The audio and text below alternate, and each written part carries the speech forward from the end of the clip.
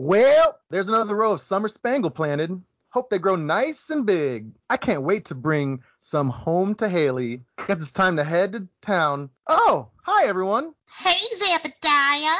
How's it going? How the chickens? Been minding anything good recently? That's all been good.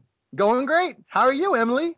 Haven't been working too hard at the saloon, have you? I'm just working at Gus's to make ends meet. But my real passion is tailoring. I made these clothes from scratch. Okay. They do look fabulous. Hey, I got a little something. Check out this special fish taco. This gift has strong negative energy. I can't stand it. Oh, yeah. No seafood. Kind of forgot that. Let me see if I can't make that right. I have some wool here, fresh from my sheep. This gift is fabulous. Thank you so much. Whew. Glad you liked it. Hey, Alex, don't think I forgot you. Here's a delicious salmon dinner for you. You know, it's the lemon spritz that makes it special. Hey, awesome. I love this stuff. Somehow I knew you would. And finally, Abigail, you asked about my mining. I've been doing well recently, but unfortunately, no amethyst has popped up. Don't worry, though. I got a little something else. Take a look at this blackberry cobbler. Oh, seriously love this. You're the best. Did you make this yourself? No, but with JoJo Mart membership, I got a great deal on them. I'll hook you up with more tomorrow. Wait, you have a JoJo Mart membership? Yeah, what of it? He's the one. Wait, what'd I do? You destroyed the community center. How could you? Sorry, I didn't know. What were you thinking? That was awful. Read a fact, for God's sake. Visit the wiki. It was Morris's fault, I swear. Are you serious? That's a garbage excuse. Get him, ladies. Run him out of town.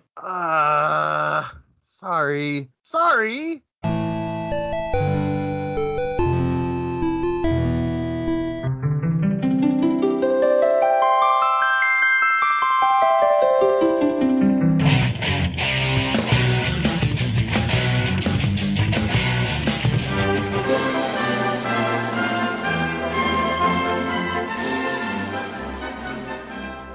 This is RPG Backtrack, RP Gamer's official retro gaming podcast covering titles from the early days of PC gaming right up through the consoles of yesteryear.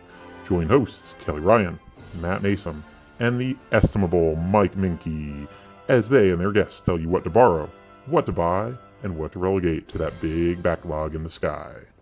Hello and welcome to RPG Backtrack, your regular deep dive into your favorite RPGs. We are a production of RPGamer.com, bringing you such fine podcasts like RPG Cast for news, Q&A Quest for feedback, but we're here for your nostalgia. And I've still got a little bit of that southern accent in my voice from the skit. With me, my other fellow southerner, even more south than me, Matt Mason, down there in lovely Florida. Yep, in the South, but not Southern at all. I'm just happy to be digging into a fun game with my host tonight. Yes, we talked about this one during our indie game show a long time ago, and I thought, well, this is a robust enough game that I think it deserves its own episode. And joining us, from the land of the streaming, who streamed this game on RP Gamer for God knows how long, Ryan, aka Scar. Hello, howdy y'all. Howdy.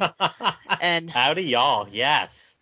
And our other favorite guest was certainly one of my favorites, not that I play favorites or anything, but Sam Wachter. Oh, you flatter me, Kelly. Flatter me so much. I'm nobody special, but you're making me blush here. You're special enough to always bring us the explicit tag. I'd like to think I could do more than that, but you're right. I'm pretty good at that. This might be the odd case where we're going to talk about something where no F-bombs are going to happen, or you might get one F-bomb. You'll have to see. I know I've certainly dropped a lot of F-bombs in those mines. Yeah.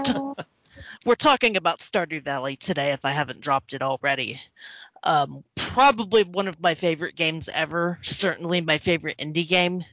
I can agree with that. Yeah, I think as far as indie games go, I've probably pumped the most hours I've put into a game that is considered an indie. Yes, very indie, given that it was made mostly or all by one person. Right. Yep.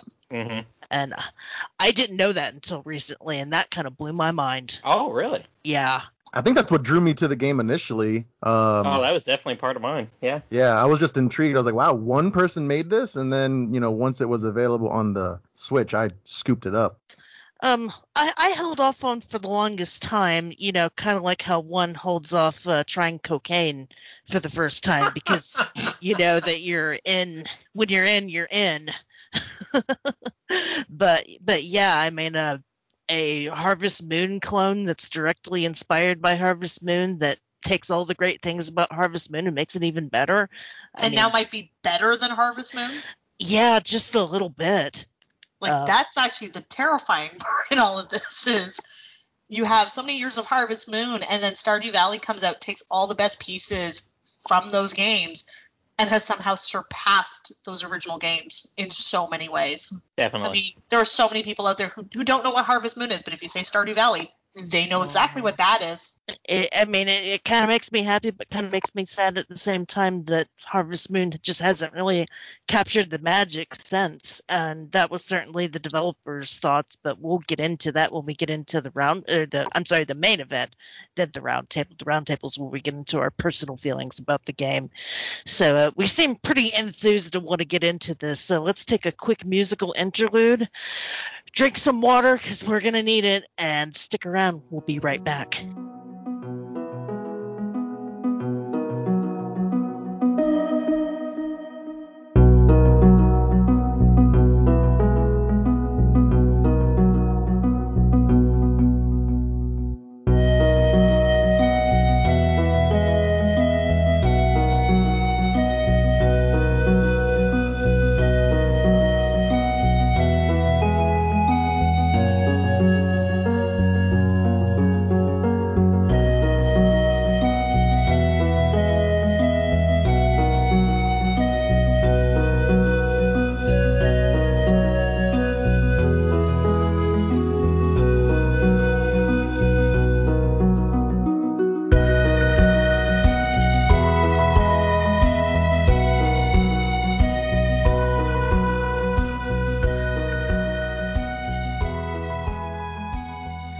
And welcome back to RPG Backtrack, where I've got a group of rowdy people just chomping at the bit to talk about Stardew Valley. Yes, you do. Woo! Stardew Valley! I believe that this is a very beloved game, though I'm surprised that we didn't get more people on. I mean, there's 10 million people out there, or at least, there's about at least 2.5 million people out there that have bought it 4 times each, Yeah, I bought it 3 times, once on PC. No, technically my husband bought it for me for my birthday for PS4, and then I bought the Switch version. And the funny coincidence is that I think this week it's coming to Xbox Game Pass. Oh, nice. Oh. So well, for about 2 more hours, which means if you're listening to this, it's already passed. It was at its lowest price point. Thank you, Deku Deals, for the Switch. So yeah, I actually picked it up again today. I didn't even bother looking.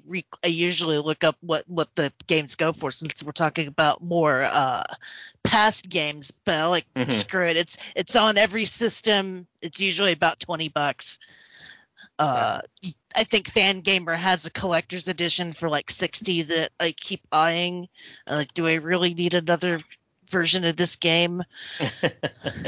Is that the one that comes with like the farm diorama? I think so. Yeah, that one looks pretty cool. I've bought this game 4 times, once for myself and then 3 for my fiance and other people.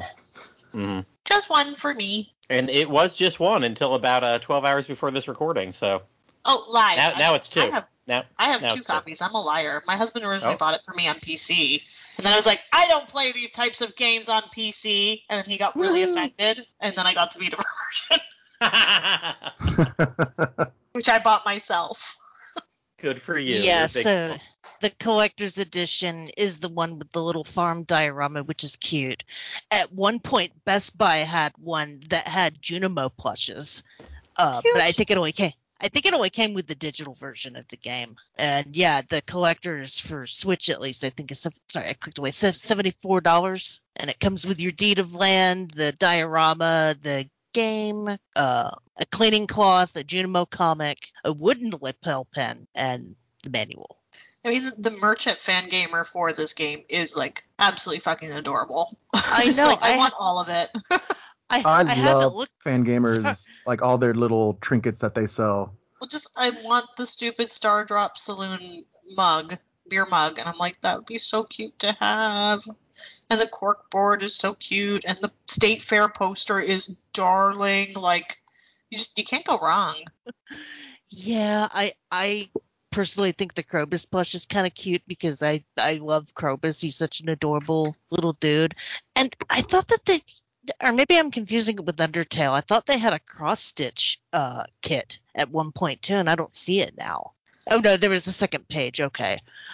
I know Sanshi actually has Stardew Valley plushies. So if there are characters that you like from Stardew Valley, there's a good chance on that website that there will be a plushie version of them. Like there is a plushie Shane, Sebastian, Abigail. At one point they had a few more, but yeah, it looks like they might be sold out of the other characters. So if you like any of those three, right now there's plushies. There's also little pins, like little enamel pins.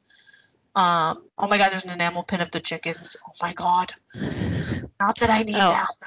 I certainly hope the one guy that made this game, Eric Barone, is getting his cut of all this stuff, especially since we're spending the first half of the game, the show plugging the merchandise. But it's so cute. How can you not? It's so easy to be in love with the Stardew Valley merch out there. It is so adorable. So yeah, the programming started in 2011 as kind of a project for Eric to develop his programming skills after he graduated from college. And basically, he was kind of feeling like how we were feeling, that he felt like the Harvest Moon series just hadn't progressed any, which I'm certainly agree with him. I felt like it peaked at Back to Nature too. I think that was the PlayStation one. So he decided to kind of make his own Stardew Valley, own Harvest Moon, and also put in stuff from Animal Crossing, Green Factory, Minecraft, and Terraria as inspirations. And we got the first version of it on February 26, 2016. This was the PC version, the only version for what seemed like forever. Though after I looked it up, I think it was like a year later that it started coming to consoles. Mm-hmm. Yeah. Back in 2016, I wasn't really a fan of PC gaming, so I was still waiting. The game had intrigued me. I was like, oh, it seems pretty cool, but I don't want to play this on PC. Yeah, I was kind of being curmudgeonly and being that same way. And I hate that I'm like that because the PC version has mods and some stuff that just makes your life so much easier, like being able to see where the hell everybody is on the damn map. Yes. Quite handy when you're trying to give someone a gift so that they'll love you. Oh, like, where are you? I have presents. Please take my presents. Where are you? Why? It got to a point where I didn't want to look for people. So I would, I knew where they lived. So I'd show up to their house and I'd gift them a diamond right when they were leaving their bed. Like, this isn't creepy at all. Love me.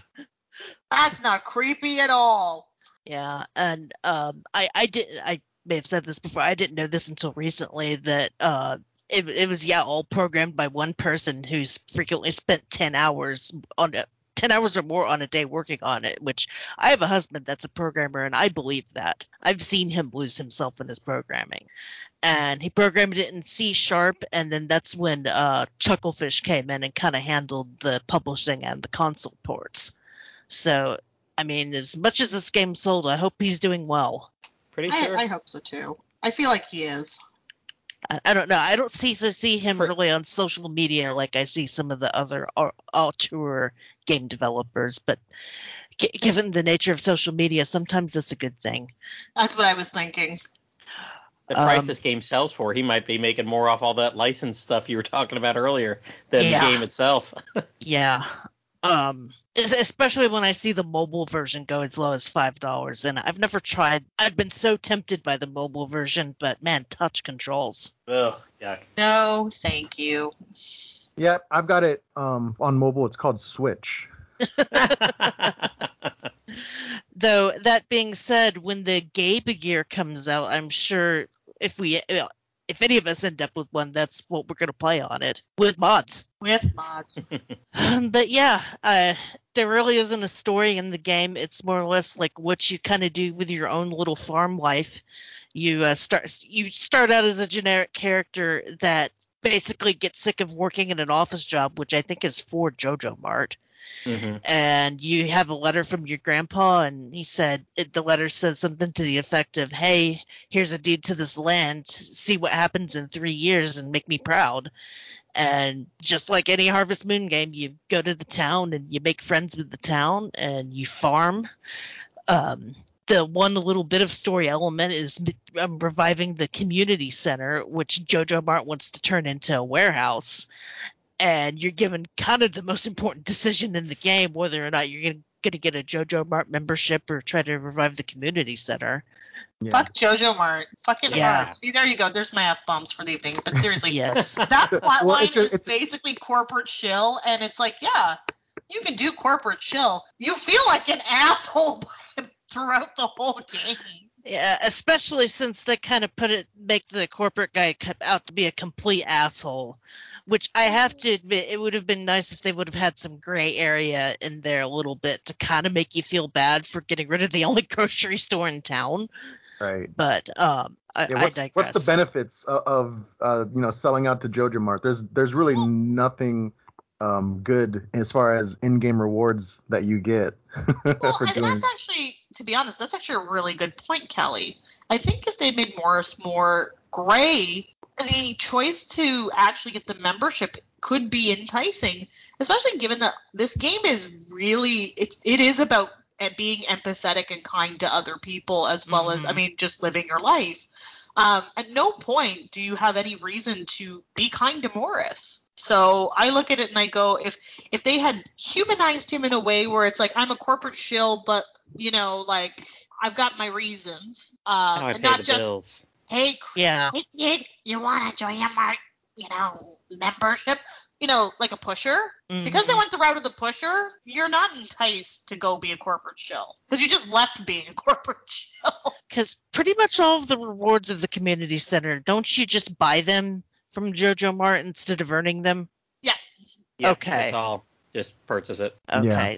So I guess in theory you could get the rewards faster if you went corporate versus having to, find everything for the what are they called? The packages? The bundles. The bundles. Because if you go the community center route, then there's these bundles that you have to put together where you have to get stuff from like each season, you have to fish from each season. I'm blanking on some of them, but it's basically I missed the fish for like the first summer or the first fall, and then had to wait like a whole year to catch up to that or something. Oh, I did too, and it was frustrating. Especially if you don't know about the bundles. Oh yeah, you don't really. Yeah. I think one of those passes pretty quickly, and you're just like, oh, whoops, catch you next year. Yep. Yeah, there's a whole bunch of bundles, and if you don't know what you're doing, if you don't use Google and you don't use like the Stardew Wiki at the beginning, right when you start, you're probably going to miss stuff in the first season, and then you got to wait the entire year and do it all over again. Mm-hmm. And the bundles are some pretty awesome rewards. Like the one that I always want to get first is the greenhouse. Mm-hmm. Yeah, I fill that thing with trees. Mm-hmm. So I usually fill it with either trees or ancient berries. That one of the other ones, I think you get a minecart that lets you fast travel. Yep.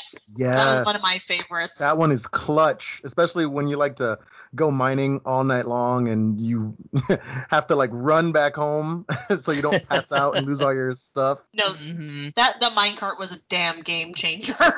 It really was. I would think that was one of the first ones I went after when I started to realize like I like mining in Stardew Valley. But it was one of those, I didn't like how slow everything felt having to go between the floors and whatnot. And it was like, no, once you get that minecart, like it is a quality of life improvement, something that Harvest Moon should actually take note of. Yeah, you also get the bus that lets you go to the desert, which has the best items, pretty much the best materials in the whole game. Was great. The desert was great. I like the mining, man. I know it's controversial. I did like it. Yeah. So I heard you're wet. That's why I'm calling you out. I like I like the mining. I like battling a little bit. I like the little basic battles. I appreciate the battles are in there. I think that's actually like a really good addition, oddly enough. Again, in a way that Harvest Moon just doesn't do that stuff. They tried to do it funny enough in Pioneers of Olive Town. There are things that can attack you in the mine, but you have no means to defend yourself other than you hope you hoe on top of it. It's like, that's not useful. Yeah, so I think in Back to Nature, and I've also Friends of Mineral Town, they had a mine, but it was just kind of a randomly generated static. Okay, here's a mine with a bunch of ore. Have fun finding the exit, and after you lose all your stamina. And the mine in this game is a lot more dynamic because it's randomly generated, but also there's more stuff you can do. Fighting monsters or looking at some of the mine carts for ore, or so then like every 20 levels the theme of the mine gets different. So there's a pyramid level and there's an ice level, and it's just one of those things. It's like, oh god, just one more floor and I'll stop. Oh, it's almost 1 a.m. I'm about to pass out. Yeah, and then you can go into the town and you can actually complete quests that'll have you collect items or kill monsters in the mine. So yeah, the Adventurers Guild. Always good stuff. So yeah, I mean the mine part is just real awesome exploration. Some of the best ways to upgrade your tools, because that's where you get all of your ore to upgrade your tools. Well, if there's one thing that's really fantastic about Stardew Valley too, is just there is so much customization to how you can set up your farm. How you can, like, I got really addicted to like making little walls where it's like, here's where all my trees are, here's where all my plants are. Oh, I have all this ore, so I'm gonna make other things to upgrade my tools and make other items. But also, here's more plants. Yeah. And you fall into a rhythm with the game. Like, that's one thing this game has, I think, that a lot of like Sims don't, is the loop is addictive. It's almost meditative in a lot of ways, because you just kind of go into the zone, you're finding your flow and you're just doing different things. And it's almost rote in a lot of ways. Yeah, adding crafting to the Harvest Moon formula was probably the best thing anybody could have done. And technically, Rune Factory kind of did it first, but I feel like I keep wanting to say Minecraft. I'm sorry. Stardew Valley did it a little bit better, because I mean I loved all the Rune Factory games on the DS, but yeah, there was the original DS, but they also felt kind of buggy. Really? Yeah, especially the second one. The second one had some slowdown problems. I know where you're coming from with the DS ones too, Kelly, because one of the big issues with the DS Rune Factories, I'm going to mildly exclude 3 just because, like, I'm talking original DS here. I'm going to ignore the 3DS as well in this case. But I found, like, a lot of the time you clipped through everything. Yeah. Like, I'm farming, but also here's my arm clipping into my plant, also clipping into the ground. And it's like, oof, come on now, right? Like, it didn't look natural. Whereas, again, just even the animations in Stardew Valley, like, they flow really nicely. Like, you actively can see what it is you're doing, how you're doing it. And again, the graphics are not mind-blowing by any stretch of the imagination. But there is something really humble in the simplicity of them and the way in which the animations work. Mm-hmm. Yeah, it's very charming. It is. And another thing that's really cool about the game is at the beginning of the game, you can create your character, and you can also create the layout of your farm. And they've actually, through updates, added new farms for you to start out with. And I think the most recent one was the beach farm, which I've never actually played with, but definitely seems cool. Yeah, I was looking at that just today, as I have just bought it on Switch, and as we'll talk later, I've only played like the OG version of this on Vita that had like no bells and whistles. So, but yeah, looking at that today, I was like, oh my gosh, look at all these farms. Yeah, and that poor Vita version. Oh. We're twinsies, Matt. We're twinsies. I know. Pour one out for the Vita version. When you go to the Vita store, that's like one of the last new games that you see in the list when you sort by new. Oh, really? Yeah. It's like they did it eventually.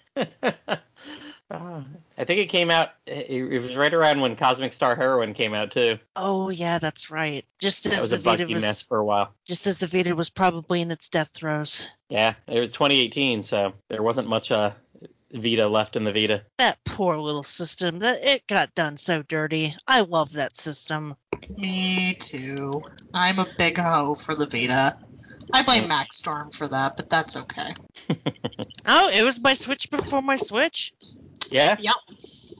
But yeah, there is something really magical about playing Stardew Valley. One of the things that I adore about the game is I love the little storylines that exist in the game. Like, they're nothing crazy deep, but what I like is that they go an extra mile in the way that the Harvest Moon games don't, which is they add a layer of empathy. And when I was playing this game, I was using it as a form of therapy. I was going to therapy. I was dealing with my parents' death. And Stardew Valley kind of got me out of an emotional rut in that I was watching this farmer encounter different people, and they have actual real problems. And you're almost more like a listening ear as opposed to like a full problem solver, which is what Harvest Moon usually forces you to do. Harvest Moon's like, problem solve. Stardew Valley's like, no, let's actually watch and consider how the situation might go. And then if assistance is needed, we can provide it. And if not, you just get a very interesting story beat. I always think about the fact that, like, so I married Harvey in my game. And Harvey was kind of like me in a lot of ways at that time. Overly anxious, very uncomfortable, and he's the town doctor of all things. You know, the last thing that he should be is anxious or uncomfortable. But Harvey's story about wanting to move to Pelican Town to reassess his life and reassess who he is a very powerful message, because you don't see characters like him in games. You see characters who are anxious, but you don't see characters that are self-reflexive. And I think that's actually incredibly powerful in this game, because a lot of the characters are self-reflexive. They are looking at things and going, you know, this is why I might have escaped the city. This is why I'm trying to change my life for the better. This is why I'm doing it for, you know, my sister, my brother, my father, my grandfather. You know, one of my favorite scenes in this game can happen early on, and it's about Linus. Linus is picking through the trash behind the Stardrop Saloon, and Gus comes out and he's like, hey, like, I'll feed you. And Linus kind of has this moment of, like, you know, he's a wild man. He's kind of giving Gus this look like, why would you feed me? And Gus is like, well, you deserve to be fed. And there's just that down-home hospitality coming out of Gus. And Linus is just, he's pensive. He's not fully trusting. And you get to see in that instance that Linus gets to make a very important choice. He can take Gus up on his offer, or he can hold his pride, right? Mm-hmm. And in the end, he holds his pride. He's like, I don't need you feeding me, but I actually appreciate the offer, is what he says. And again, like, how many games have you played where those are the kinds of conversations that are being had? Can you think of any? I mean, I'm hard-pressed to think of any, especially since my taste in games is usually spiky-haired boy with big sword. You know, actually treating homelessness like a problem in that particular game, in Stardew Valley rather, and, you know, having somebody treat a homeless person with empathy, which is certainly something you don't see very often in real life. No. I feel like the game has a lot of kind of personal issues like that, like the fact that Pam is alcoholic, and her daughter is kind of dealing with that. You've got Sam, who has a military dad who is very hard on him, and the dad is a war veteran and clearly has PTSD, so you've got to, you know, listen to that problem. You've got Sebastian, who has a stepdad and kind of feels like he's forgotten about, because that his sibling is the more loved one. And that's just off the top of my head. There's characters whose I've only played through this game twice, so there's characters whose stories I haven't explored at all. Same. Yeah. Let's not pretend that Linus wasn't sitting on like a pot of gold though, because every time he found me unconscious in the mine, I was missing like 2,000 gold, and Linus was the only one around. So I love that. That is really cheeky of the game, and I'm down for it. I think it's great. I really do. It's like, you fucking stole my money. And added you the little heart. Again, he also puts on the, but I'm homeless and I'm nervous, and like, you could be nice to me. And then 2 months later, it's, I'm going to take a little bit of your money. No big deal, right? Just Are you sure that he didn't use the money to buy you medicine? Yeah. Probably. I'd like to think he's nice. What do I know? But we're talking about all these moral problems. You can still, find a witch and turn your kids into birds and get divorced.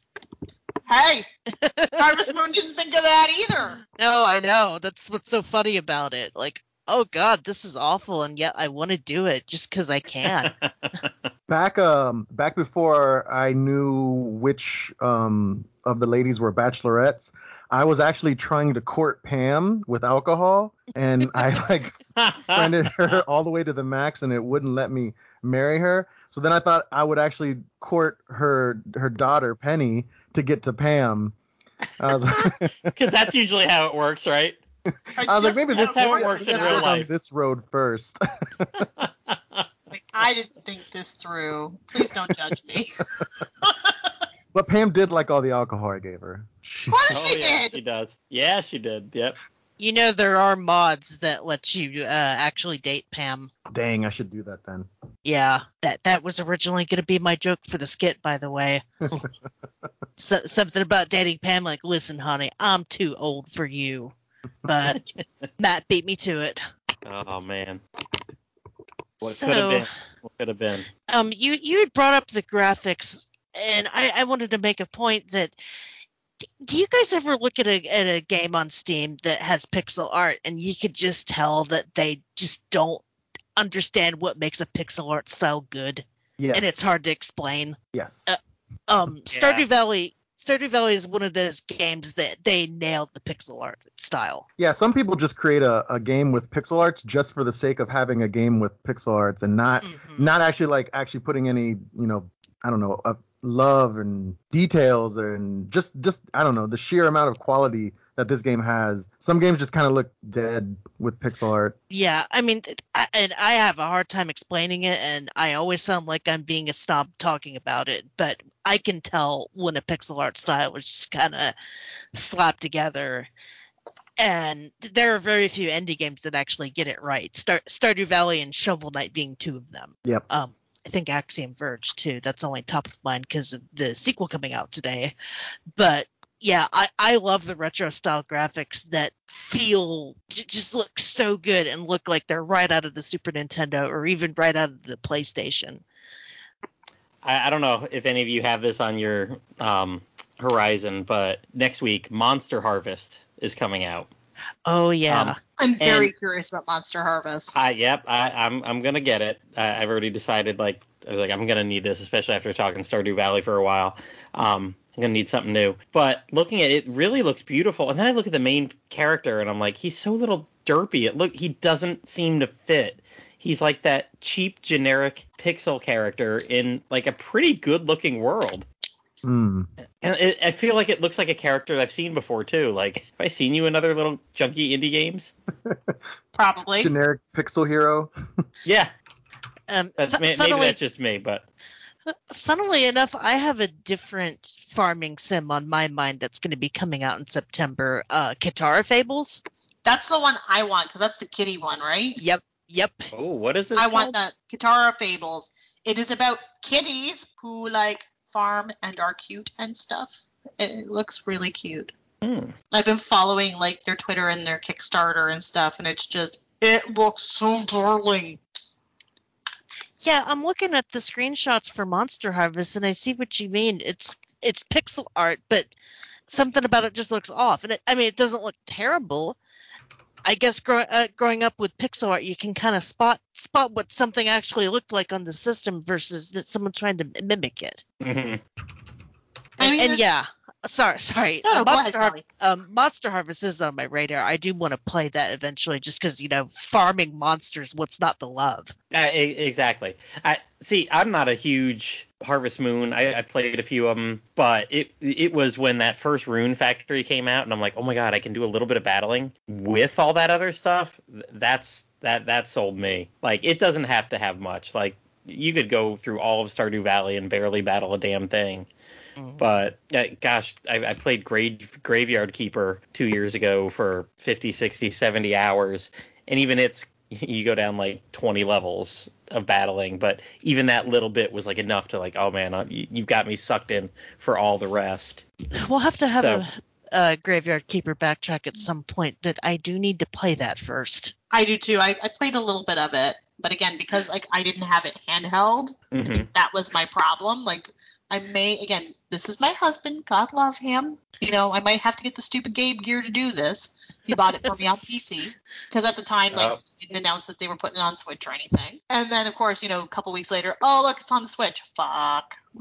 And they got the DLC on the Switch. I think I grabbed all of it for $15, and I think I did one of the DLCs all the way through. The other one I did for a bit. One of them is really long. It just takes you down the rabbit hole. But no, it was fun. I have bought so many indie games on Switch for like less than $5, and they're just sitting there on the SD card, haven't been touched, and I feel bad because I want to play them eventually. I just need a little bit more time. Like I've always said, maybe in the nursing home one of these days.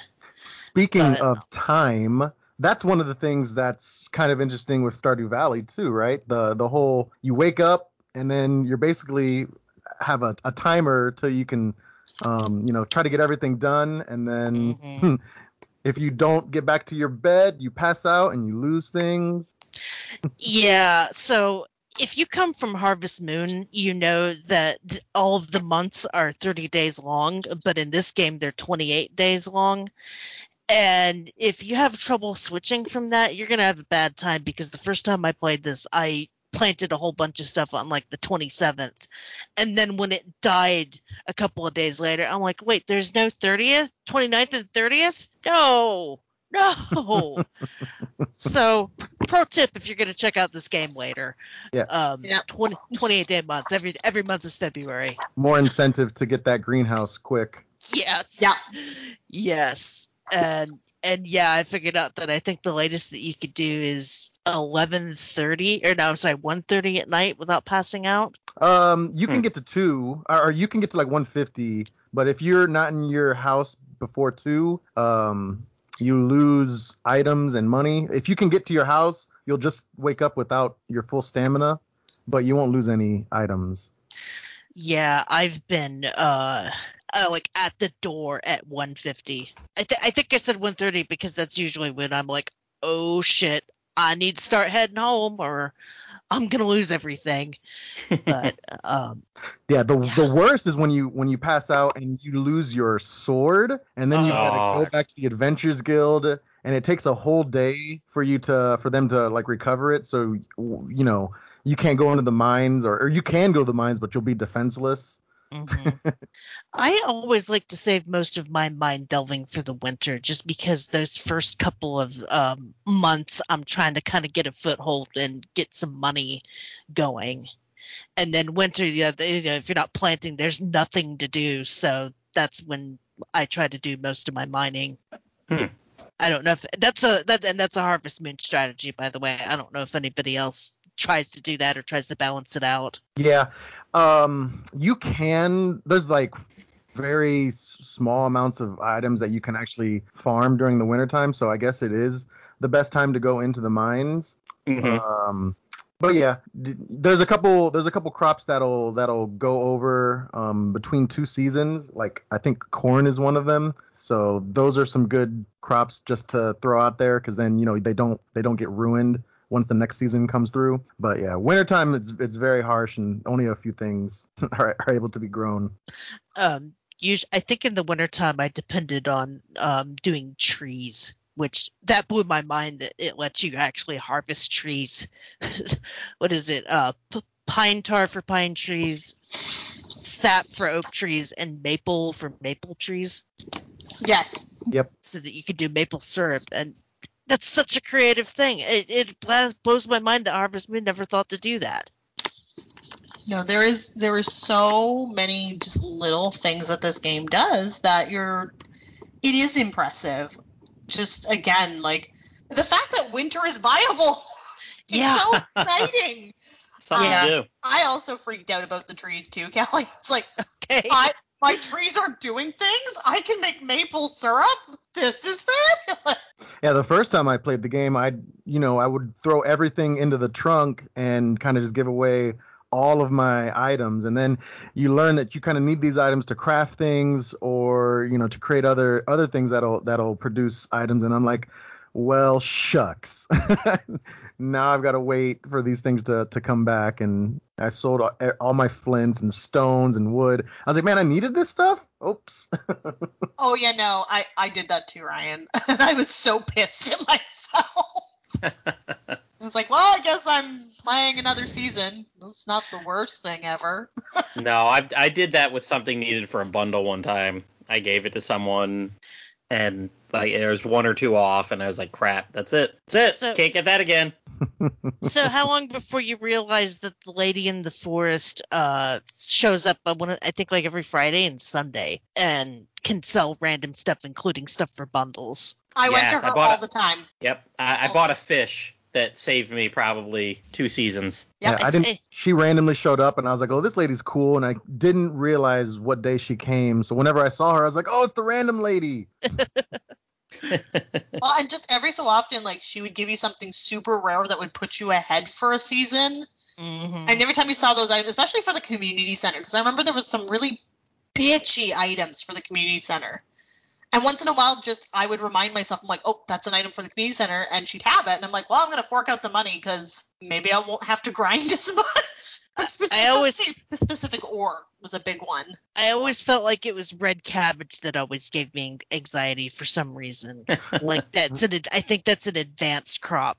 Red cabbage doesn't normally show up in year 1. I believe it becomes available for sale in year 2, and then I think you can randomly get it either from an enemy drop or from that lady, like as just a random thing she'll sell. Yeah, I know that's the one that I've always kept an eye out for every run through. It's like, okay, red cabbage.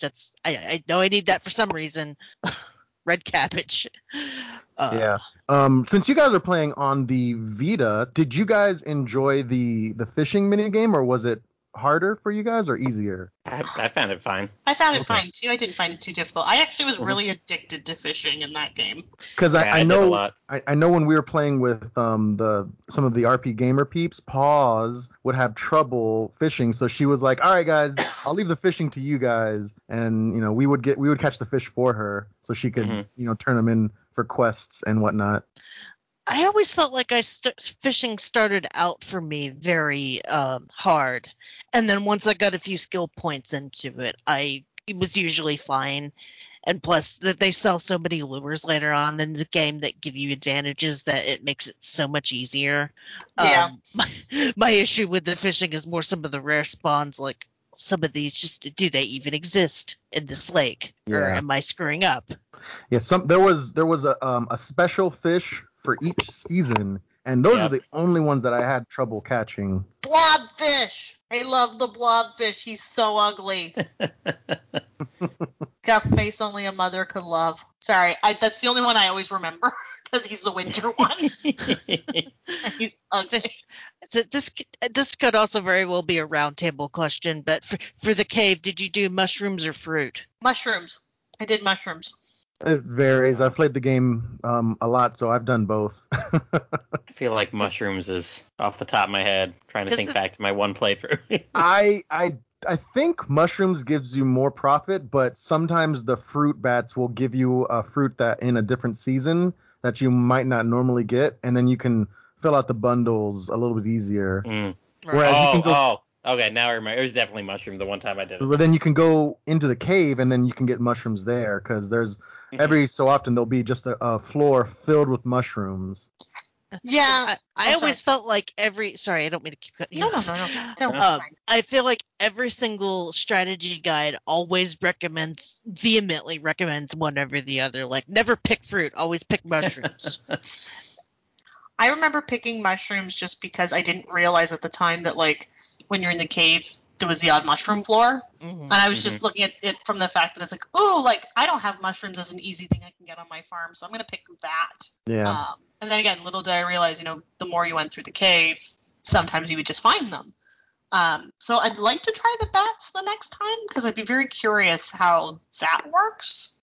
But yeah, I know I'd be struggling for cash a little bit early on, I feel. Yeah. I think the mushrooms, they come more often, and then the bats, they'll give you random fruit. Like sometimes they'll give you like 3 or 4 fruit in the cave, and sometimes it's just 1. So I think the mushrooms do produce more, product for you. I think that's why people choose them instead of the fruit, because it's a little bit more random. Yeah, I mean, there's definitely a case for both of them, especially if you're trying to get those bundles as early as you possibly can. Yeah, some of those bundle rewards are very nice, like access to the desert, and then you can go into this. Well, actually, you got to reach the bottom of the first mines so you can get access to the skull mines.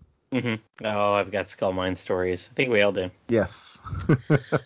Yeah, those skull mines can be fun in quotation marks. I do love playing around in them, that's for sure. But there's also some pretty difficult floors until you get decent gear. Yeah, we had some crazy adventures in the skull mines where we were, where's the next floor? And then someone would die and be like, oh no, we lost Paws, and then we'd have to keep on going because she's already passed out. I was I'm sorry, Paws. We'll always remember you.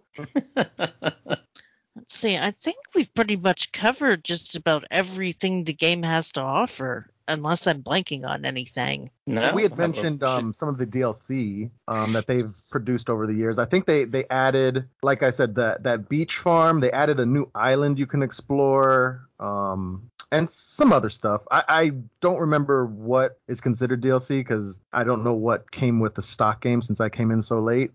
Is it DLC or just free updates? Free updates. Yeah, I'm sorry, not DLC. Yeah. I was like, what? I can spend more on this? No. Yeah, just take my money. That they gave us.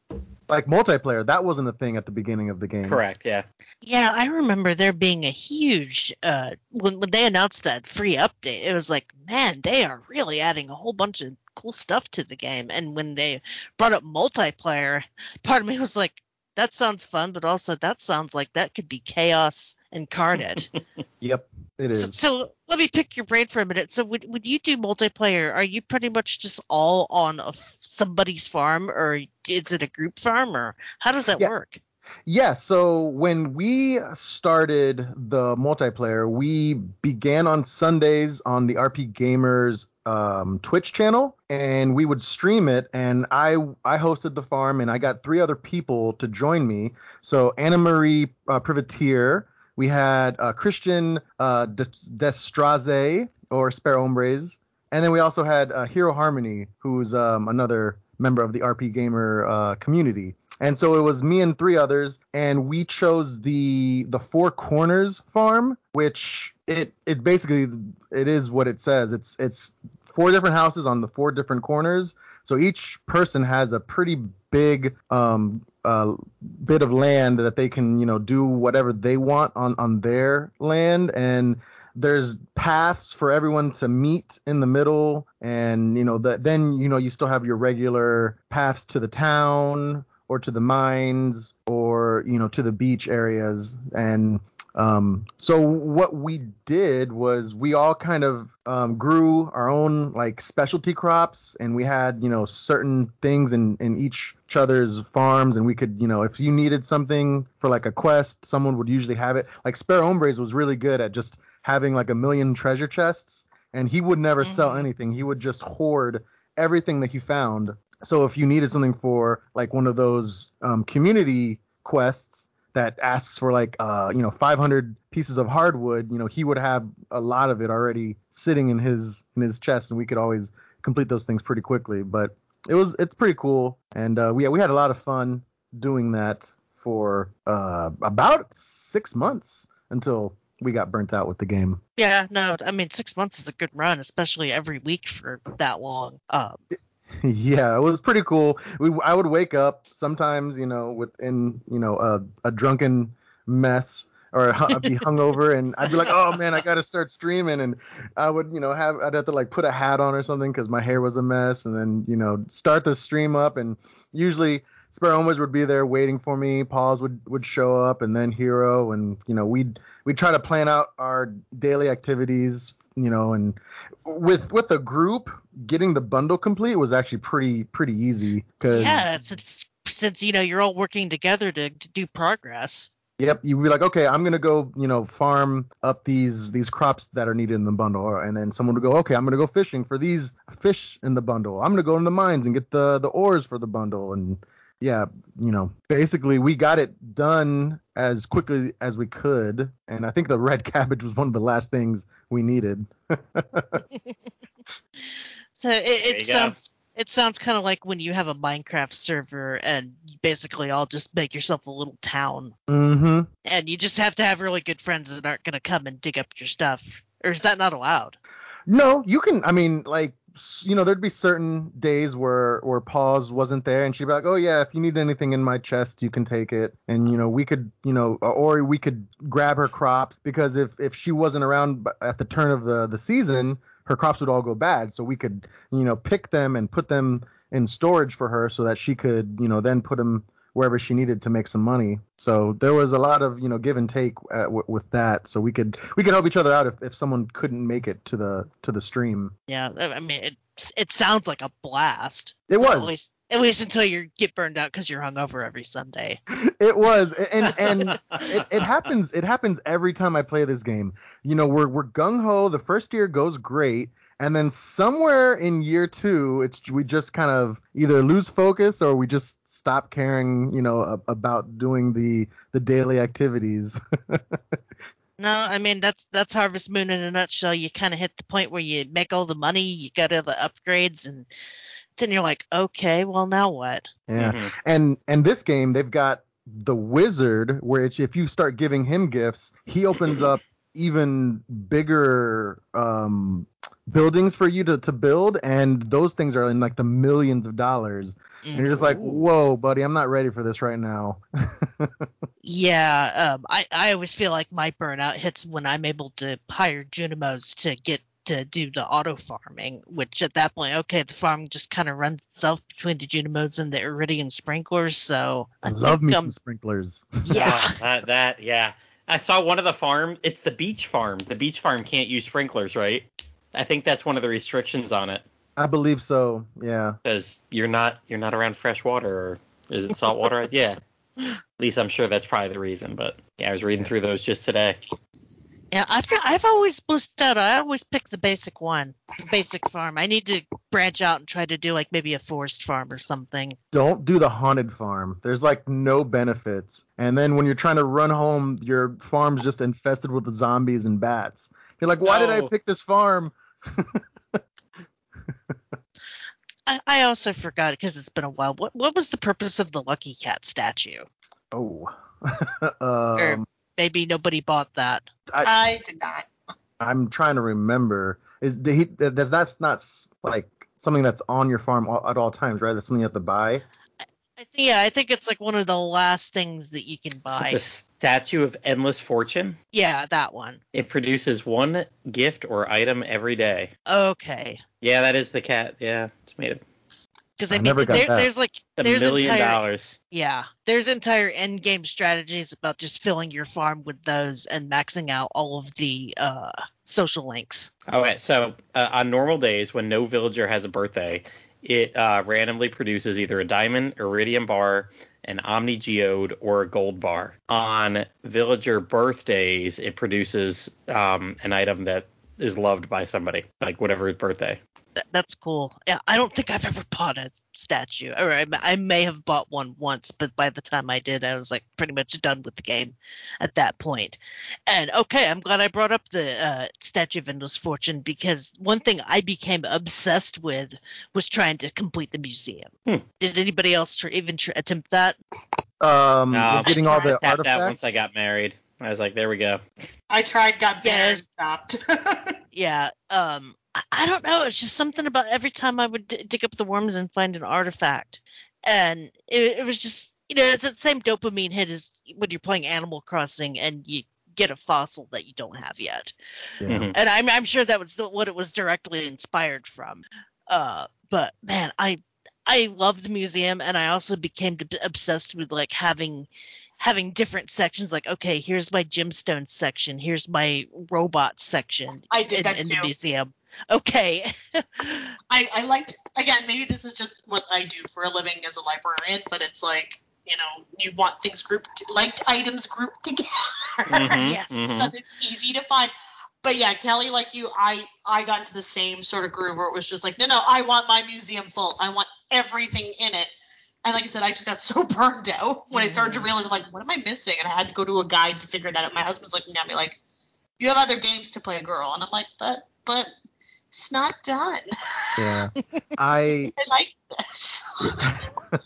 I know I completed the museum up to the point where Gunther gives you the key to the sewers, but I don't know if I've collected all the artifacts in the game. I know. I remember getting the key to the sewers. I made it that far. I'm pretty sure I did not max that out. And that's where you meet Krobus. Good old Krobus. You think he's going to be spooky, but he's so nice, and he acts so happy when you give him a birthday present. Yeah, I mean, most of the people in Stardew Valley are nice people, except for George? Oh, the old man. He's just grumpy the entire George is time. miserable. Yeah, George is pretty grumpy. Sebastian can be pretty grumpy until you get to know him. I want to say Pam isn't necessarily nice, but isn't necessarily mean either. She can just kind of be a little bitchy. And I think that's it. Yeah. So the game does a pretty good job of making you like everybody. Yeah, I mean, like I said, it's been a few years, so I don't remember everybody individually so much, but it was always just a happy-go-lucky game. Yeah. So I think we're gonna put the main event to bed and come back to the round table, because I think we've pretty much went through everything. The game certainly has a lot to discover, especially the more you play. But now I think we want to get into our personal feelings about the game, even though I think we've done that a lot anyway, just because it's one of those games that it's kind of what you make of it that makes it so amazing. Oh, it is, yeah. Yeah, I want to go back to something you had mentioned in the development of the game. You said the designer said he wanted Harvest Moon, but with blackjack and hookers. That was me being snarky in the Where were the spreadsheet. hookers? Well, they certainly weren't at the Star Drop Saloon. Yeah, I played this game 4 times. I didn't find any. Not that I was looking. No What? hookers for you, Ryan. I was definitely Googling hookers. this up and found some thread somewhere asking if Marnie was a prostitute getting paid by the mayor. Oh, I knew it. jeez. That's why she was never in her barn. Yeah, I forgot. Isn't there a quest where you have to get someone's pants? Yes, it's in Marnie's room. Yeah, It's the- Okay. the mayor's pants are in the room. They're just a couple old people having fun later in life. Yep. So you've got to get up in a friendship with that character to be able to get into their room to retrieve the pants. Yes, you got to friend Marnie enough to get into the house at night or whatever, and yep. Oh, that cracks me up. Good times.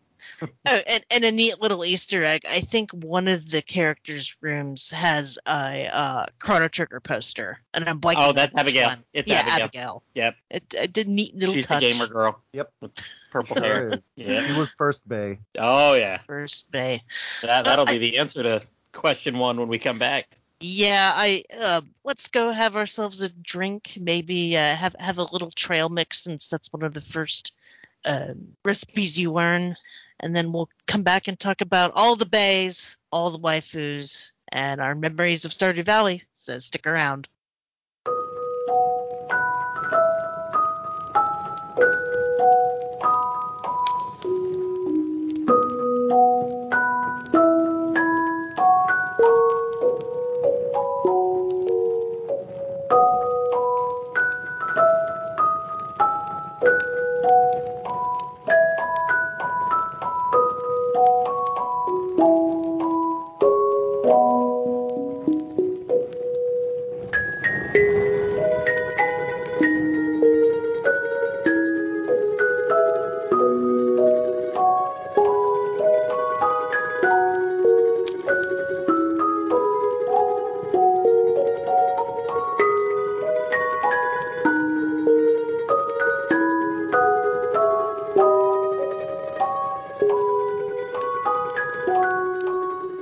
And welcome back to RPG Backtrack, where we are now getting into the roundtable part of our show. This is where we give the show our personal touch, talk about our personal feelings about the game, who we dated, what we loved about it, where we were at in our lives, that sort of thing. I like getting to the personal bits. Oh yeah, we'll get pretty personal right away here. Yeah. I mean, just this is always the first question. Did you have a favorite moment from the game? Something that made you laugh, something that made you cry, something that stuck out to you guys? We'll start with Sam first. Oh, for me, like I said, I mentioned earlier about the story about Linus and Gus, and I still think that's one of my favorite moments in the game. I like all of Harvey's quest chain. I definitely cried towards the end of that too, just because, again, I found myself in Harvey in a lot of ways, and because he's also who I romanced, and I've only played the game once. But yeah, just there are so many just little things in that game that just kind of made me really emotional. I also think it might have been my headspace, but you know, I love all of it. I really do. I don't regret like the crazy amount of hours I put into that game. I think all of it is really special. I do. Oh, that's awesome. I'm glad it could connect with you on such a personal level. Ryan, what do you got? I had mentioned earlier, but just exploring the Skull Caverns with the RP Gamer streaming crew was a lot of fun. Because it was hectic. It started off, pretty tame. Like, oh, okay, we can fend off these flying dragons. All right, let's find, the next set of stairs. Uh-oh, someone's running out of energy. Oh, someone's getting, attacked by 4 dragons. Oh, no, someone just got exhausted. All right, we got to leave them behind. Now it's just 3 of us. Oh, nope, someone else just went down. All right, and then it's just 1 person left, and we had to keep on trying to climb to the bottom because, there's a quest, I believe, at the bottom of the Skull Caverns, and it was just kind of fun to try. We'd fail, and then we'd try to think of a new strategy the next time we got into the Skull Caverns, and then we'd fail, and we had to come up with a new strategy, and we just rinse and repeat. It was just, a lot of just wacky adventures in there. I mean, that sounds like it's fun, but you'd also want to throw a controller at someone for screwing up your run. Yeah, it's like, oh man, I'm streaming right now, so I can't, get like frustrated or angry, so I just got to be like, oh no, just laugh it off. Yeah, that's you can do. What about you, Matt? I'll back you up on the Skull Caverns one because honestly, I never went very far into it and didn't get to play it much, but that was part of me playing it on the Vita. Because one of the big bugs on the Vita, and I don't think this ever got addressed, if I'm not mistaken, there's a bug with the Skull Caverns where every single floor is the same as the floor above it. And I want to say that only changes like every 20 levels or something like that. Or if you drop down the hole that takes you 20, doesn't it go down 20 if you fall down a hole or something? I think it's random. Or it's random. Okay. So I think falling down one of those then resets the seed, but then again, every floor under it. So, I mean, I kind of used that cavern. I knew I wasn't going to go to the bottom of it. I was just using it as a means for the ends. I needed the iridium. I needed more sprinklers. And I would try like every day, just go into it and see if it was looking good on the first floor. Because if not, second floor, third floor, fourth floor, they're all going to stink. And I think I had like 2 or 3 runs where I could find a few bars of iridium sitting around. And the second you found like where the stairs down were, oh my God, then I could just whip through 5 floors, 10 floors in a row. I'd go get my iridium. I know where the stairs are. Iridium, know where the stairs are. So although it was a bug that people complained about on the Vita, I definitely took advantage of it. It was not the easiest to take advantage of because you had to check it out. And I feel like not even like sleeping and the next day did it. Like it had to be like a hard reset of the game. But I just remember that was like one of the big faults of the Vita. But I actually found it was okay. A bug. I love it when a bug works out in your favor. Yeah, man, that bug was a feature. Total feature. I totally had that happen to me in my game, and I was like, why are all the floors the same? Yeah, I mean, were your friend. what did I know? I mean, I was just like, well, that's weird. I wonder why they made the Skull Cavern this way. And then find out a little bit later. I got my trophy for that one just because I was like, well, I'm going to exploit this bug so I get my trophy. Yeah. I love these trophies. But I think the funny, that was great, and it was very useful. It was a useful bug. But I think my favorite part was Abigail's Too Hard event.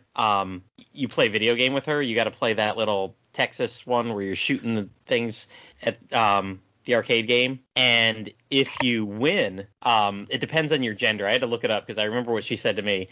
But if you're a male player, she'll be like, hey, thanks. You seem to really know your way around a joystick, huh?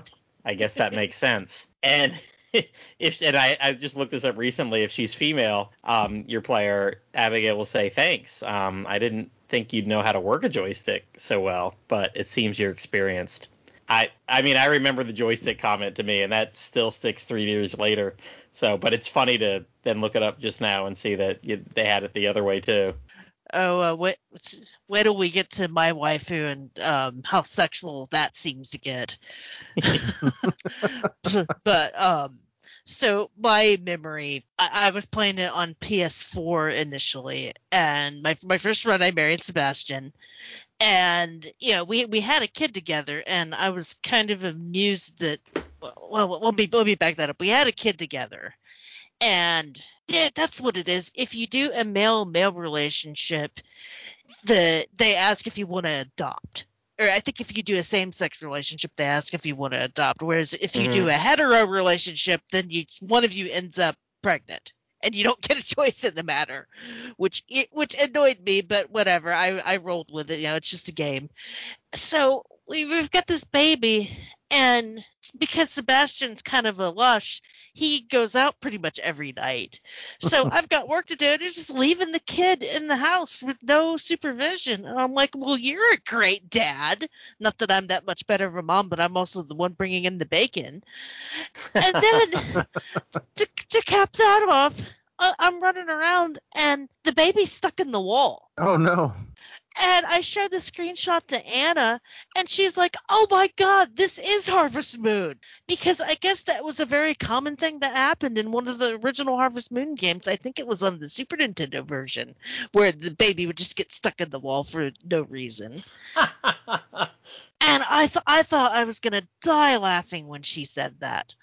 And yeah, being a shitty parent in the game just amused me, but then the baby stuck in the wall was just the perfect cap to that. And I can't think of a funnier moment than that. Just walk in and, oh, the baby's in the wall. How did the baby get in the wall? And it's just like kind of a bug. I don't even know if they ever patched it out or not. And I mean, it's harmless. The kid doesn't do anything.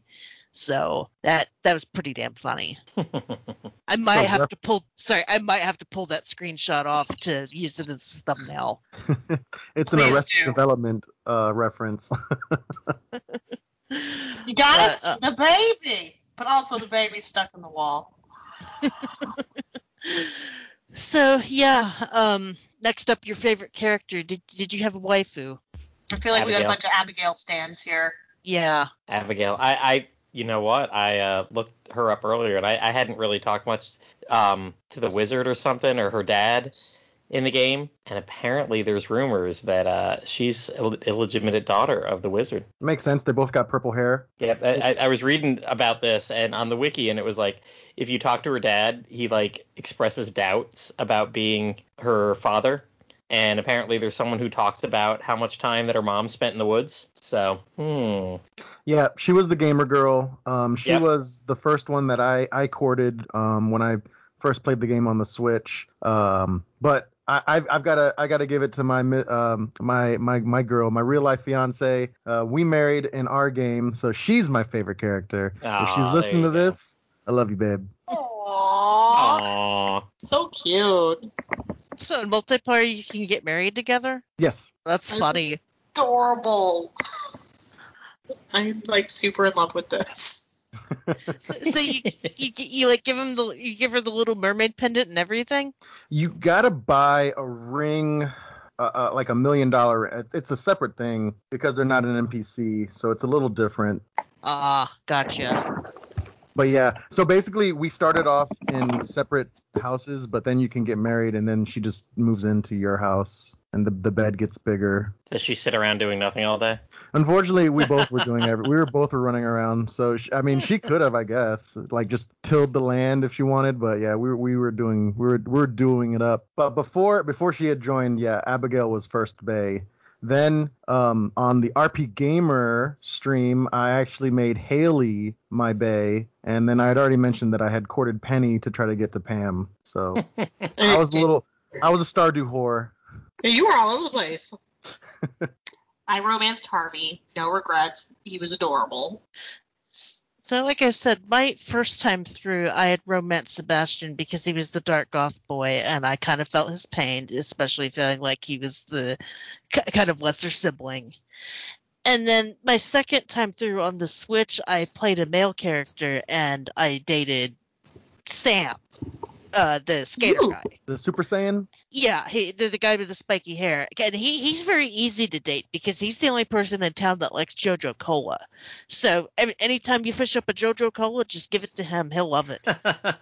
Nice. And plus, 75 gold in the saloon vending machine. He's the perfect date. He's the boy that likes rocks and grass. Yeah. so I want to say his 6 Heart event, the one where you finally fall in love, you sneak into his house at night, and his mom comes to the door, and Sam is like, quick, hide in bed. And Sam kind of like makes his mom go away, and then next thing you know, you're kissing in the bed, and it fades to black. Ooh. And it was like, okay, that was a little, you could put whatever you want to happen there at that point, you know.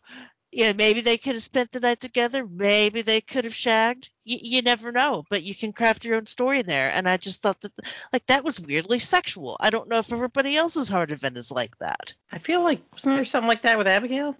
Yeah, I think that happened with Abigail and Haley, if I remember correctly. I'm drawing a blank at the exact scene though. Was Abigail like, you spent the night in the woods in a tent? Was that somebody else? And there was like a bear outside, so you couldn't leave. So I had to say, okay, this isn't ringing a bell, so maybe not. I don't remember. Unfortunately, yeah, I'm drawing a blank. I'm trying to think about it, but yeah, don't remember.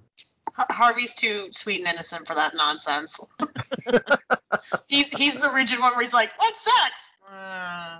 You're the doctor, sweetie. But you know what that is. He's just too naive. He's too naive. That being said, that being said, I feel like in future playthroughs, I want to try to romance either Elliot or Shane, because I've heard that Shane has a pretty heart-wrenching series of ones. Yeah, Shane he was always a jerk at first. I never really gave him a lot of friendship, like items and anything. He's always like, what do you want? And I was like, all right, nothing, dude. All right, bye. I mean, do you want spoilers for his heart events, or do you want to find out on your own? Yeah, I mean, I don't mind. I mean, he basically tries to kill himself at one point in his heart event, and you've got to kind of snap him out of it. Oh, jeez. Yeah. It would be kind of a shock if you have trouble with that sort of stuff, and I certainly do, but at the same time, it's one of those things that's something that'll make you empathize with someone pretty quick. Yeah, absolutely. Yeah, so that's why I've always been kind of curious about his story and basically trying to kind of help him get through his issues. So I was thinking about his story the whole time when he was talking about Harvey and kind of relating. That kind of stuff. But yeah, on a happier note, I asked this already, but I'll ask it again. Country or corporate? Did you sell out or did you restore the community center? I think we all corporate chill. Yeah, said fuck JoJo Mart. Yeah, exactly. Of all the times I've played this game, I've never chosen to sell out. I needed to do that one time. Yeah, I mean, if I did have one thing to complain about with the game, I would feel like that they could make that decision a little bit more gray and kind of give both sides of it. But it is what it is. Yeah. And also, I always thought that JoJo Mart was supposed to be Amazon, but then I think Matt said that it's supposed to be Walmart. I would argue it's Costco. It's actually closer to Costco because it has the memberships, because it has the rock bottom prices, but also it's wholesale. Because you get a lot of hits that, like, it's very, again, it's member driven. So therefore, like, again, if you don't have a membership, like, you're not welcome here. And Costco's the king of that. Because anybody can go to fucking Walmart. But not everybody can go to Costco without a $50 Costco membership. So that's what I always interpreted it as. See, I have never actually been into Costco. I've been into plenty of Sam's Clubs. Yeah, same difference. Same idea. Yeah. Never Costco, though. I've heard that Costco is considerably nicer to their employees than Sam's Club. You know, positives. And around here we've got the third one. We got BJ's. Where for my head didn't sound right, Matt. By the way, you got BJ's. Yeah. Down here we got BJ. Yeah, come to Florida. Florida's a special place, is what I'm understanding. We got BJ's and COVID. That may be why we have a lot of COVID. BJ's and COVID? Oh, no. It goes together like Stardew Valley and cocaine, right? I feel like Alex would have issues with me if I called the show BJ's and COVID. You need a better title. Yeah. And I don't think, Stardew Valley and cocaine is a good title either. No, I already feel like I'm pushing the line with Judamo's up, hose down. Snoop Dogg reference. Speaking of, we were talking about JoJo. I guess I had played Persona 4 around that time, so I'd always in my head thought of it as the Juni's department store. Everything's great at your Junes. Yeah. Even though they're not pronounced the same, just for some reason I guess just because they're J stores. Yeah. Yeah, that play a really big role. Yep. Also, I think the reason why I was thinking Amazon was because of the smiley face. Yeah. On the logo. I can see that. Yeah, so I don't know. It's corporate overload. They all suck. I was going to say, so they made it very ambiguous enough that it could be either any of those. Yeah. Just trying to give that big corporate feel. Yeah. Indeed. So, speaking of good or shitty decisions, what farm did you choose? We may have already covered this, but Normal farm. Balanced one. Yep, normal farm. I always do normal farm, although I should probably attempt one of the other ones. Yeah, I've done the normal, the Four Corners. I've done the mountainous one where you get more ore, and then I've also done the haunted one on my solo play, and I never wanna go back to that. Never again.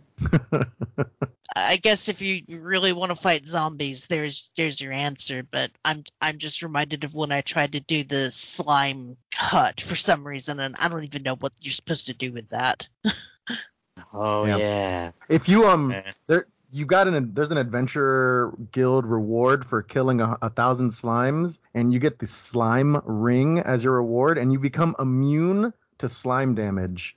Oh. Which, is it could be good, if you're in like a cave filled with slimes, because then they can't hurt you. Oh, but I feel like after some slimes 1,000 are kind of kills, you just doesn't matter anyway. Yeah, some of the low level ones are nothing, but there are like the big slimes that kind of like once you attack them, they multiply into little tiny right? slimes. Yeah. Mm-hmm. Those can get kind of annoying, but if you've got the slime ring, they're pushovers. At least it's nice for, trying to mitigate some of the damage while you're dodging dragons and mummies and Right, at least there's one enemy that's not going to bother you. And those mummies, man, they're annoying because unless you blow them up, they come back. Yeah, I hate the mummies very much. They drop good shit though. I'll give them that. But and then finally, always the last question. What were your memories of playing the game like? What were you doing in your life? Because I don't know about you guys, but for me, gaming is always kind of a barometer of what I'm doing at any given time. I'll start then. Okay. I know this then impacted why I played. The next year I played Graveyard Keeper at like the same time because I wanted that same feeling again. Mm-hmm. I go away, and people have heard me say this because I was gone for the one episode in June, but we usually go away for about 3-4 weeks up to my parents have a place in North Carolina, and it's just a chill time, and family's all up there, takes care of the kids. Now that the cousins are all our kids are getting old enough that we just are like, hey man, it's 8 o'clock. We're going to head to our bedroom. You guys go to bed when you want. We'll see you in the morning. But like when this came out in 2018 for the Vita, like I waited so patiently, because I didn't get a Switch until 2 years after it came out. So I got a Switch in 2019, but this came out for Vita, like right at the end of the school year, kind of May, early June 2018. I was super excited. Got that version, and like a week later went on vacation, and I swear like almost every night from like 9 o'clock at night till midnight, 1 a.m., I was pumping into this game for probably 3 straight weeks, just 3-4 hours a night. And it was my summertime. I'm on vacation. Who the heck cares how long I can stay awake? Just chill, relaxing kind of game. And like that's just, I mean, the fact that the game's chill anyway, it fit that time of my life, or my time of the year, because I did Graveyard Keeper then the next year at that like same time. I wanted that same feeling again. Man, that sounds like a blast. Yep, it was. Just relaxing. Like, hey, I got nothing to do this month, so let's pick a game where it doesn't matter if I do anything or not. And see, I wanted no responsibility in any way, shape, or form. And see, you're coming at it from such a positive way where, like I said, I had to deal with the fact that I had to learn to be independent and on my own because, again, my parents had passed away, and I was basically using this as emotional therapy. What I will say is I wrote an editorial back in 2018. I think, Matt, you and I actually had a conversation about... We did, because I talked about Stardew Valley. Yeah. Because I remember you were like, wow, you came out of this really emotional, and I said, yeah, I'm a little surprised. But I wrote an article, and it's called Empathy in Stardew Valley. You can find it on the website. I'll just kind of give you a line from it that kind of just shows where I was when I played it. And it says, Stardew Valley's message asks players to be present in other people's lives and be a willing participant. So be present in the moment, enjoy the small victories, and remember that the world is only as beautiful as you allow yourself to be.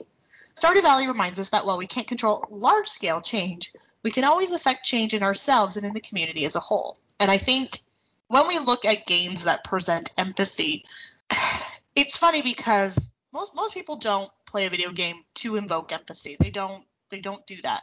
So here's this game that's basically saying, at the forefront, I want you to feel things, and I want you to feel okay with yourself. And that's something to me that I think was very important when I played Stardew Valley, because at the time I wasn't at peace with myself, and I was still kind of emotionally in a very hard place. So playing Stardew Valley kind of gave me this weird little bit of courage that it was like, you know what, no, I can move past my parents' death. I can work through my grief. I can be an independent person.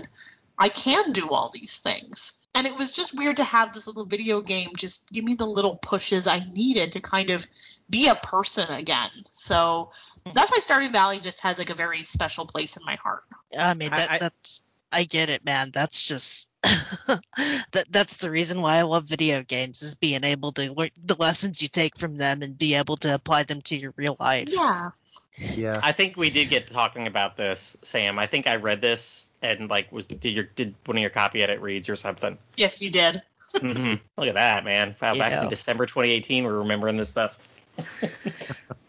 Yeah, don't ever badmouth video games, guys, because, I mean, not you guys, but, you know, the audience, because it can be a powerful tool. Agreed. Go ahead. No, you go ahead. You had a... Oh, no, I wasn't sure if you had gotten into yours yet, and I was going to go last. Oh, no. Okay. Yeah, I'll go ahead then. Yeah, so I started my love affair with Stardew Valley on the Nintendo Switch. I waited till it, released on that system because I didn't want to play it on PC, and I wanted, to have like a mobile game like Harvest Moon. I'd kind of played Harvest Moon a little bit, on the Super Nintendo, but never really touched the series again. And so then I saw this, and I was like, okay, this looks like the perfect time to jump into a Harvest Moon-like game. And, I played it by myself on the Switch, and I really enjoyed it. And, that was it for a couple years. And then my sister-in-laws, they were over at my house one day, and they're like, hey, Ryan, do you want to play some Stardew Valley? Because, the multiplayer had come out, and I was like, yeah, sure, let me get it on the Switch. And they're like, oh no, we're gonna play it on PC. And I was like, oh, okay. So then I bought it on the PC, and then we were playing that, and then right around the same time, the RP Gamer Twitch channel started, broadening their streams and adding more people to the channel, and I was one of the people that jumped in, and I thought it would be fun to do a co-op stream. There was a little bit of interest within the community, so I started that one up, and right around that time, my fiance was like, well, this looks like a lot of fun, so I want to play too. So we picked up, the multiplayer on the Switch, and we were playing that. So, and I also, since I had it on the PC, I then created another solo account, which was, the haunted farm one, and I disliked that one, so I kind of at least I stopped that one. But at one point I was playing 3 different versions of Stardew Valley all at the same time. And I'm surprised that you didn't burn yourself out sooner. Yeah, it takes me a long time to get burned out with games. I was the last one to feel the burn with the RP Gamer co-op stream. I noticed some people weren't coming in as often as they were, or there was just, oh man, it's kind of more like a chore instead of like a fun thing. So that's why I stopped the stream. I was like, all right, well, if you guys aren't having fun, I'm not gonna force anyone to do this farm. It's I'm not like Joja Mart or anything. I don't want to be no, you get up and we're gonna farm. Right. But yeah, no, I've had a lot of fun with each version or a different type of farm that I've done.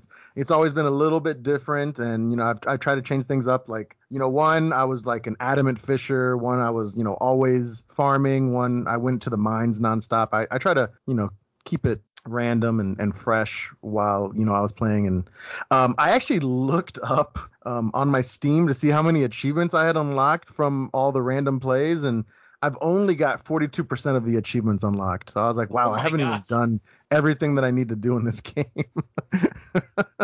Again, it's like we said earlier, it's one of those games that you can just make of it what you will, and you've made of it what you will a few times, and still only 42%. Right. Plenty to do. I would have thought it would have been more by now. Oh man.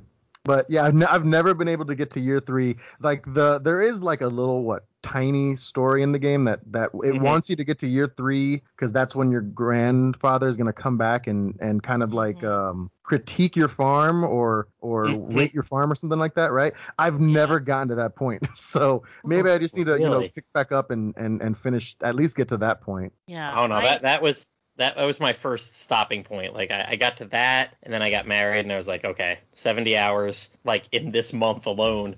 I need to put it aside for now. Yeah, I think I got to year 3 when I played the PS4 version, and I couldn't tell you for the life of me the thing that you get. I think you get like a statue or something on your farm for getting to year 3. Only if Grandpa approves. Yeah, only if Grandpa approves. Which I mean, Grandpa approved of my farm, but this wasn't my first rodeo. So kind of getting into my memories, like I made the joke at the beginning of the show. Harvest Moon games are like cocaine for me, and that I will play them and do nothing else. There's that cocaine reference again. RP Gamer does not condone the use of drugs in any shape or form. No, but I mean, what I'm saying is I know myself, and I know that when I get video game form. I know. I was just kidding. Yeah. Use all the drugs you want, folks. Very much one more day and I'll quit. One more day and I'll quit. And to be perfectly honest, the Switch version kind of helped with that, because you can put that one down at any time. Thank God for sleep. Oh, yeah. Vita too. So. But yeah, I had held off on getting this game for PC initially because, like I said, I knew that I wasn't going to do anything else at the time because, playing Terraria, I did the same thing. Playing Minecraft, I did the same thing. So when it finally came to console, it was kind of in a gap in between other games, and it just happened to be around my birthday. So my husband got it for me for my birthday because he knows what a huge Harvest Moon fan I am. Like, he even he even bought me my copy of the SNES version for Christmas one year, and that was not a cheap Christmas present, and it's one of my most treasured games. So I was like, okay, I'm gonna devote the weekend to playing this. Make sure that all the pets bowls are filled and all my chores are done, and then I just went on a bender. And yeah, I mean, I didn't burn myself out as bad as I thought I would, doing like a weekend long Stardew Valley bender that weekend I got it for my birthday. But yeah, that was a fun time. It was certainly hard going to work the next morning, but I pushed through. And that was the version I got to year 3 on, because I don't think I got to year 3 on the Switch version, and I can't remember. But yeah, just my memories of like, finally I'm gonna play this, and I've been waiting to play this for a year now, because I think it was about a year in between the PC and console releases, and it was such a joyous occasion, and I had so much fun. Yeah, and Matt, you had mentioned you had logged in 70 hours on the Vita version. Yeah. I just looked up on Steam, and it shows 109.5 hours for myself, and that's just the PC. I also have it on the Switch, so goodness. Yeah, I mean, and that was just one playthrough getting through to year 3, and like I said, I got Grandpa's approval.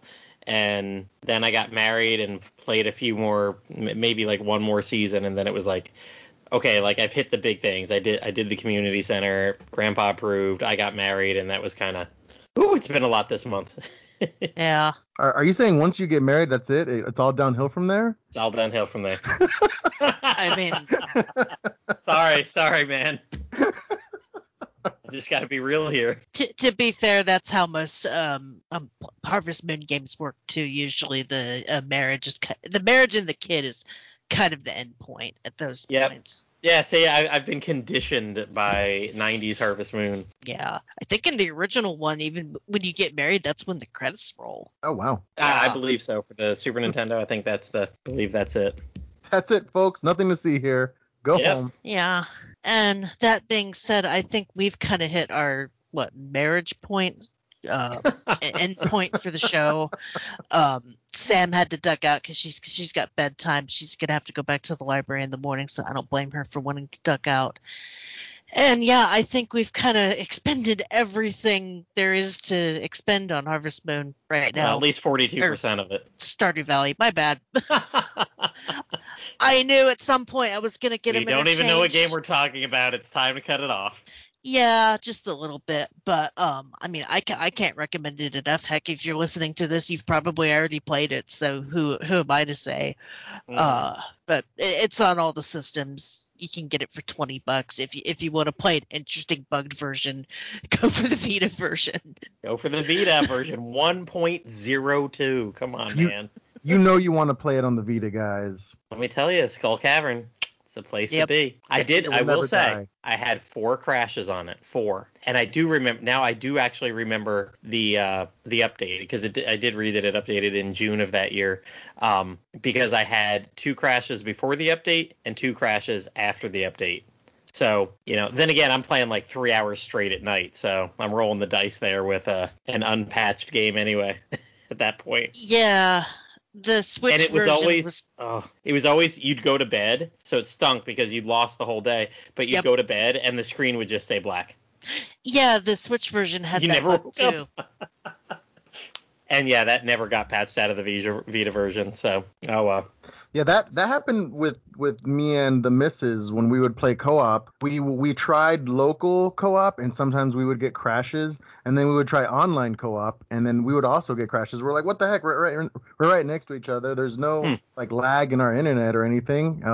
So it was just probably just what you're telling me is a Vita version is just as good as every other version. Probably the superior version. Probably. Especially if you can run the same Skull Caverns area over and over again. Yeah. But, don't waste time searching for the exit on every floor. Go every day, find the floor that has the easy exit and exploit it. The trick is to farm a whole bunch of stone, create stairs, like 99 stairs, as many stairs as you can hold, and then just plop them right next to you, and then go to the next floor until you get to a floor filled with iridium, because the skull caverns are endless. It's a bottomless dungeon. You can't actually get to the bottom. Once you get to floor 100, that's one of the quests that you need, but beyond that, it's just the farther down you get, the more abundant the iridium becomes. But yeah, so that would be the easiest way, is just to get like 1,000 pieces of stone and then create a whole bunch of stairs and then just plop them right next to you. Don't even like look around. Just keep on. Just go. Going in your inventory, dropping the stairs, running into them, and then rinse and repeat till you get to where you need to go. Yep, no, I've done that strategy before. It works fairly well. Of course, trying to bite up all the stone can be kind of a pain in the butt, but yeah. I like Matt's version better. Took my bug and I ran with it. But that's kind of Stardew Valley. It's basically, it lets you do what you want. Like, there is no like set way to play the game. Find what you like and do that throughout the day. Like, there's no right or wrong way to play Stardew Valley, which is some of the charm in the game. Mm-hmm. Yeah, now that I'm thinking, romancing Sam apparently was the wrong way. Yeah. Well, that's why you get mods. But you're saying there's no right or wrong way to play Stardew Valley. But I'm remembering a conversation with my husband earlier today, because I told him this was going to be our backtrack tonight. He was like, "Oh yeah, I learned that the save file was saved in a text file in that game, so I gave myself all kinds of money and then got bored." So it was like, "Oh, okay. I guess there is a wrong way to play Stardew Valley if you do it like You know that." what? I can see that. I played Pokemon Go every day for about 250, 300 days. And then we went out to dinner one night, and the waiter was watching us play, and he's like, "Oh, did you know you're on Android, right?" He's like, "You can download this app and just, you can go anywhere. You can just lay in bed and play." And I never stopped. I never pulled over at a Pokestop ever again. And within like 2 weeks, I was like, all right, I'm done. Man, I wish, of course, that app's probably been disabled by now. I wish I wish I would have known about that. I would have done that myself, because I live in a very rural area, so I can't go anywhere to. Yep, I was getting like Honduras and Hondooms from some park in Miami, just laying in my bed in Central Florida. Nice. Kelly, it sounds like your husband actually turned into Morris from JojaMart. Yeah. He was the big money corporation. Yeah, just a little bit, but he's a programmer, so he loves breaking games like that anyway. Mm-hmm. But we're talking about Pokemon Go now. I think it's time to go to bed.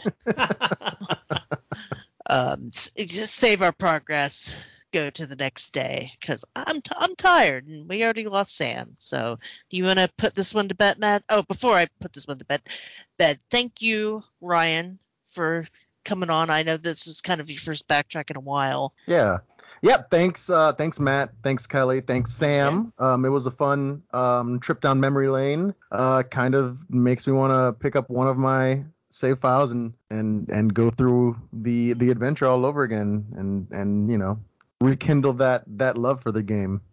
Mm-hmm. Mm-hmm. And you're welcome on Backtrack anytime. I think the last time you were on was Tales of Xillia. Yeah, I did Tales of Xillia. I want to say there was another game that I did, but now I'm drawing a blank. Yeah, I thought I've been on a couple times, but who knows? Yeah.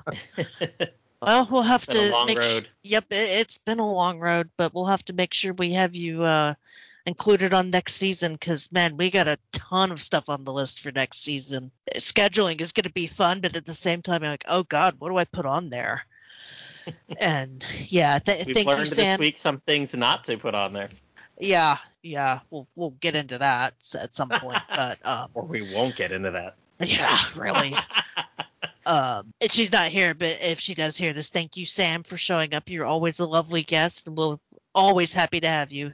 And of course, I could not do this without my lovely co-host Matt. He is the Jesse to my James. Oh, well, I guess it is time to put this to bed, dear listeners. You know what? Like Kelly said earlier, if you're listening to this, you're probably one of the millions and millions of people who've already played this game, and you're just having a little nostalgia listening to it. So, you know what, y'all out there, you really know your way around a joystick, huh?